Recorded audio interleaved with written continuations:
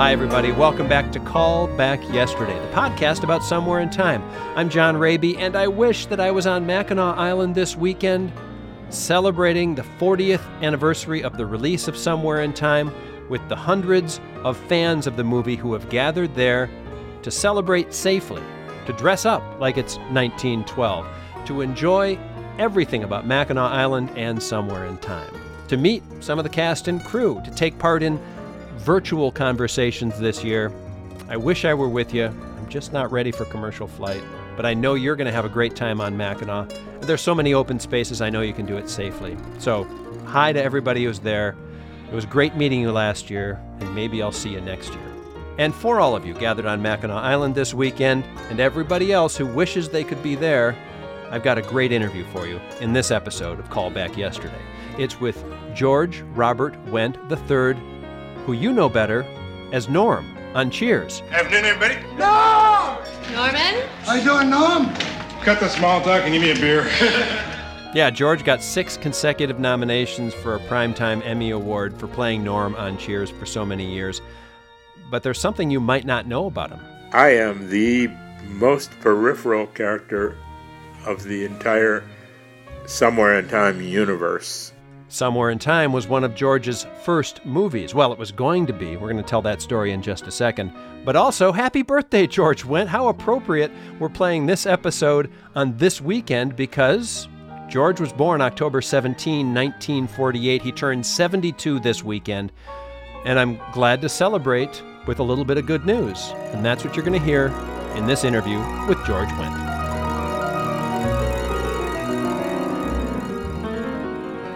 George, introduce yourself to the millions of people listening right now to Call Back Yesterday. This is George Wendt, actor guy, one of the cast members of Somewhere in Time. Take us back to the late 1970s, whenever it was that you first heard about Somewhere in Time being cast, Somewhere in Time happening. Being a Chicago actor at the time, I was on the main stage at Second City. I don't know. I know they were, heavily poaching Chicago actors for, minor roles that they didn't want to send away to Hollywood for. So Second City, they've hired 5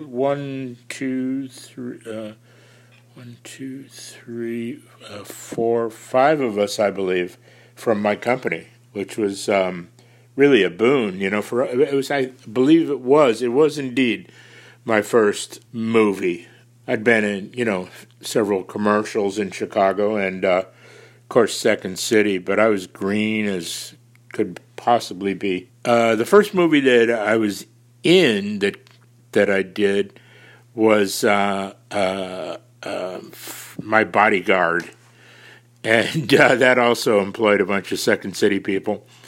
But Somewhere in Time was just before that. Of course, I had a great time, shooting it and feeling like one of the cool kids. There was another fella who was my roommate. Now, oddly, we were not put up at the Grand Hotel. Do you recall that? What was the joint where they had us staying? It was on the site of the former Mackinac College, which was the former site of the headquarters of Morrill Rearmament. And it was this giant place called the Inn on Mackinac. Yeah, and, it was lovely. It was not the Grand Hotel, which we all thought we were going to be staying at. But we did fly to Mackinac Island, which, that was peculiar. I think it was a float plane, I believe. Not positive. Do they have an airstrip there?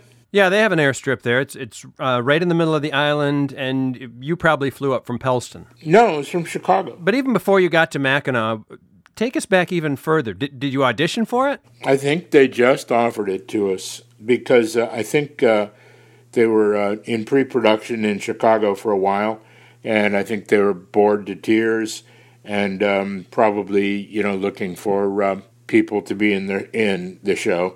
I remember William H. Macy was my roommate, so to speak. We had separate bedrooms in the same suite. It was I guess, a 2-bedroom suite in this Mackinac Inn, or Inn on Mackinac. And so, that was fun. We got to bond a little bit. I mean, I'd seen him doing Billy the Kid at St. Nicholas, nearby Second City. And, so Tim Kazurinsky and Audrey Neenan and Larry Coven and Bruce Jarko and I believe, all got offers. And that's peculiar. I thought, this is easy. You just get offers. You grew up in Chicago. Had you been to Mackinac before? Yes. I was born and raised on the South Side, and went to Mackinac, and I believe we flew then. So you knew about it. There was this cool place way up north where they didn't have any cars. Yeah, that's it. Taffy and fudge and no cars. And not much of a beach scene either, as I recall. Yeah, it's all rocks and it's freezing cold. Yeah. I'm not beachy either. I don't like the sun, and I don't like the sand.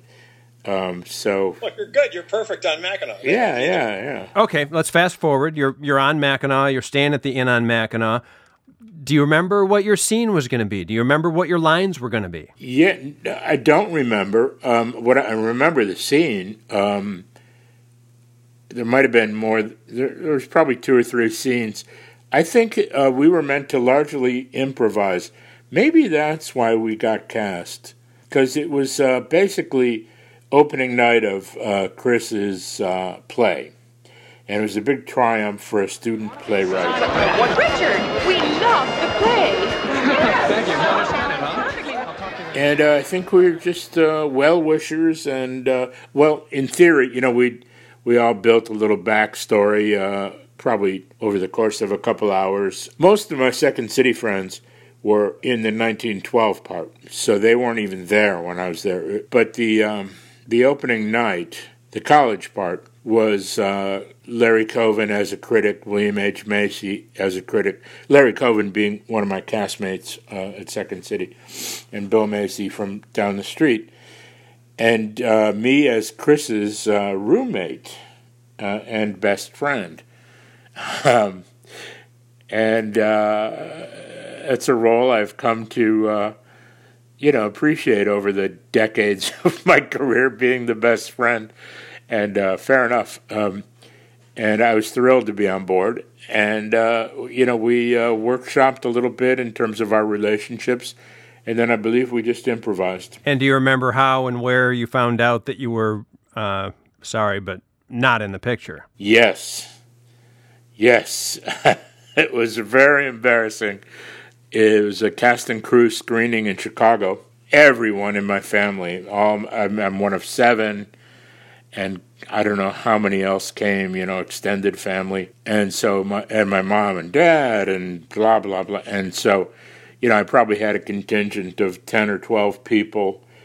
And the movie, everyone's very excited, and including me. And the movie starts, and I passed the word along. I'm like, oh.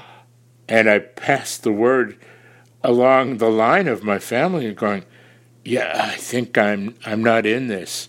And they go, what do you mean? It just started. No, I'm pretty sure I got cut, but it just started. Yeah, the part I did has already taken place, and I guess they picked up somewhere just after, Chris's triumphant opening night. That's pretty brutal. It was. I was just mortified, and so happy that I did not get cut out of my bodyguard. Well, if you're going to pick being cut from Somewhere in Time or getting cut from My Bodyguard, I guess I would pick being cut from Somewhere in Time, because My Bodyguard was pretty successful. Yeah, I was very impressed with My Bodyguard. I was disappointed, that Somewhere in Time, well, A, that I wasn't in it, but B, that nobody really seemed to like it at the time. And I know it's grown as a cult, I know, enormously. But My Bodyguard was a cute little movie. It really worked. Well, you're not alone.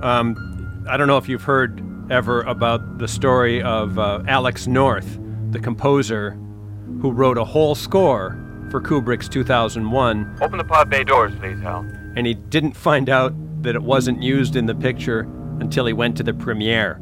Yeah, well, it's a steep learning curve in movies and show business in general, but nobody cares about you. You're like the last thing on everyone's mind. I know. It's always seemed weird to me the way Hollywood does this. You don't get a call, you don't get an email generally. You just kind of find out through the grapevine that you've been cut from the picture. Did you bring your whole family to the premiere of My Bodyguard? No, I did not. So you were cut from the picture, but tell me about the experience of filming on Mackinac Island. How long were you there? I don't know. Yeah, it was probably about a week. It's a very vague memory at this point. There's another shocker is the process was like, are you fucking kidding me? Like how, really? And that's lunch and we're just rehearsing and we haven't shot a frame of anything and, and now it's second meal and they're turning the cameras around and what? It was, the process was so painstaking and tedious to me, who's basically just been improvising. Like marks, I didn't know, it's like I wouldn't hit my mark and it was never seemed that important to me on stage in an improv review. Eventually, one of the grips tossed a sandbag down as my mark, and I thought, oh, awesome, now I'll remember. And I didn't know that that's what they do for the absolute doofuses who can't hit their frickin' mark. Oh, that's nice. The sandbag acts kind of like as the warning track for outfielders in baseball before you hit the wall. Do you remember if Jeannot Zvark, the director, actually directed you? Yeah, yeah. Yes, he did. And I mean no disrespect, but once again, that they've got so much else on their plate, and they're looking at a shot, literally the last thing they might look at is some bit parts performance. Last thing. I mean, they're looking at background and the set and whether there's a microphone, a boom shadow or something. Way, way, way more important than, your little thing. And, I'm sure that, one of my castmates from Second City was probably, yeah, what did you think? Do you think I ought to? And he's going, get me out of here. Well, on the other hand, though, he probably would have told you if you'd sucked. Well, he probably would have mentioned something if I was looking at the camera or sucking or, it's funny, one of our directors at Second City, the legendary improv guru, Del Close, Google him, it's quite a ride. Del used to say to start scenes in the middle, and sure enough, that's what Jeannot's work did by cutting. And then the audience figures what's going on anyway. Yeah. But they have to do a little bit of work, so they're more involved, and they can know what's happening, and they pick it up. Yeah, I mean, I forget, I should have screened it maybe in prepping for this, but it was the first bit, Susan French says, come back to me or something. I haven't screened it in a little bit. I should have watched it in prep for doing this. Where's the fun in that? You watched it with your family. Did you ever watch it again? Yeah. I watched it more for, my friends, Bruce Jocko, Tim Kazurinsky, and Audrey Neenan. So back around 1980? Yeah. And then since? No, but oddly enough, I wound up, I never worked with Chris, but I got to spend a couple of summers with him. He was a regular at the Williamstown Theater Festival. His upcoming wife, Dana Morosini, played my daughter in an adaptation of Tom Jones. And so, I got to hang out with those guys at Chris's house nearby. Christopher Plummer, now, on the other hand, he had me whacked in Dreamscape. One of his henchmen shot me with a 9mm automatic point blank in the chest in the movie Dreamscape. Now, I did do another time travel movie, sort of in the middle of Cheers, Forever Young. 1992. Time travel, yeah. All right, so you're a veteran of time travel. What are your thoughts about it? It'd be pretty cool. I would enjoy it. So where would you go? What would you do? Jeez. If I went back, obviously, in the past instead of the future, that's where I would go. I would probably choose to have, like, all the technology that I have now, just to have a leg up on whoever, the poor bastards who did not have that. Okay, John Raby here in the studio. I'm just going to save you some time here. Somehow or other, we got off on the topic of teletypes. Those machines that used to get people the news at radio stations. I don't know how that happened exactly, but let's just pick up the conversation. And thank you for being forgiving of this kind of lame seg. I worked in the wire room at the Chicago Daily News, speaking of teletypes. Copy boy, summer job between high school and college. It was really a cool experience. I basically worked in the city room of the Chicago Daily News and have to go in the wire room and pull off the tapes off the wire and I'd run them over to the city desk. It'd be like, Richard Speck murdered 11 nurses? Crazy shit like that. I was a jack of all trades. My big claim to fame was because I was on at 6 in the morning. I was 6 a.m. to 2 p.m. So at 6 in the morning, first I had to get disgusting breakfast orders for the city desk and then run over to Billy Goat's and get them all like cheeseburgers. I'm going, it's 6 o'clock in the morning. And then I had to clean Mike Royko's office. I'd clean out the coffee cups and the ashtrays, and then when he strolled in around noon or something, all the copy boys and copy girls scattered in fear. George Wendt, this has been a real pleasure. Is there anything else you want to add? Any words for Jeannot Zvark? Anything? I am the most peripheral character of the entire Somewhere in Time universe. I got nothing. Well, peripheral maybe, but one of the most loved. Thank you, George. See you down the road, I hope. And that's my interview with George Wendt, and that's where it could have ended. George is a great talker. He went on to have a great career. He still does a lot of fun stuff. He's a very interesting man, a genial interview, and that would have been that, and that would have been fine. Except that's not where it ends. The beginning of Somewhere in Time takes us to the premiere of Richard Collier's new play. And we see him shaking hands with everybody, accepting congratulations, and we hear a montage of voices. Richard, we love the play.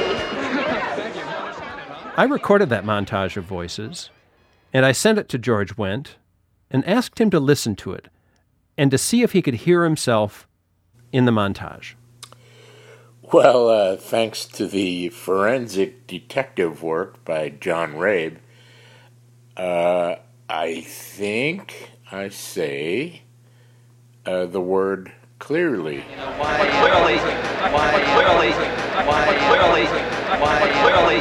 Which was, I guess I was going to make a further comment, but a pushy critic, one of my fellow Second City classmates, interrupted my train of thought. Now, clearly, George and his wife Bernadette are experts in what George sounded like in 1979. So he says that one word for sure, clearly. But if you keep listening, just a few seconds later, the sound editor seems to have used the whole phrase that George says, which is, clearly it's about Vietnam. Clearly it's about Vietnam. Clearly it's about Vietnam. Clearly it's about Vietnam. Clearly it's about Vietnam. Clearly it's about Vietnam makes at least 4 words, then, that George Wendt says in Somewhere in Time. I really think that in the improvised scene, I was really more interested in getting Chris Reeve away from the fawning theatergoers and into the party giving him the high sign, sort of rolling my eyes and saying, let's get the fuck out of here and have a drink or fire up a joint or something. The only thing that my wife and I both sort of agree that I say the word clearly. And it also might be me saying, dude, you aced it, or something like that, as we're disengaging from the theater goers. You aced it. You aced it. You aced it. You aced it. You aced it.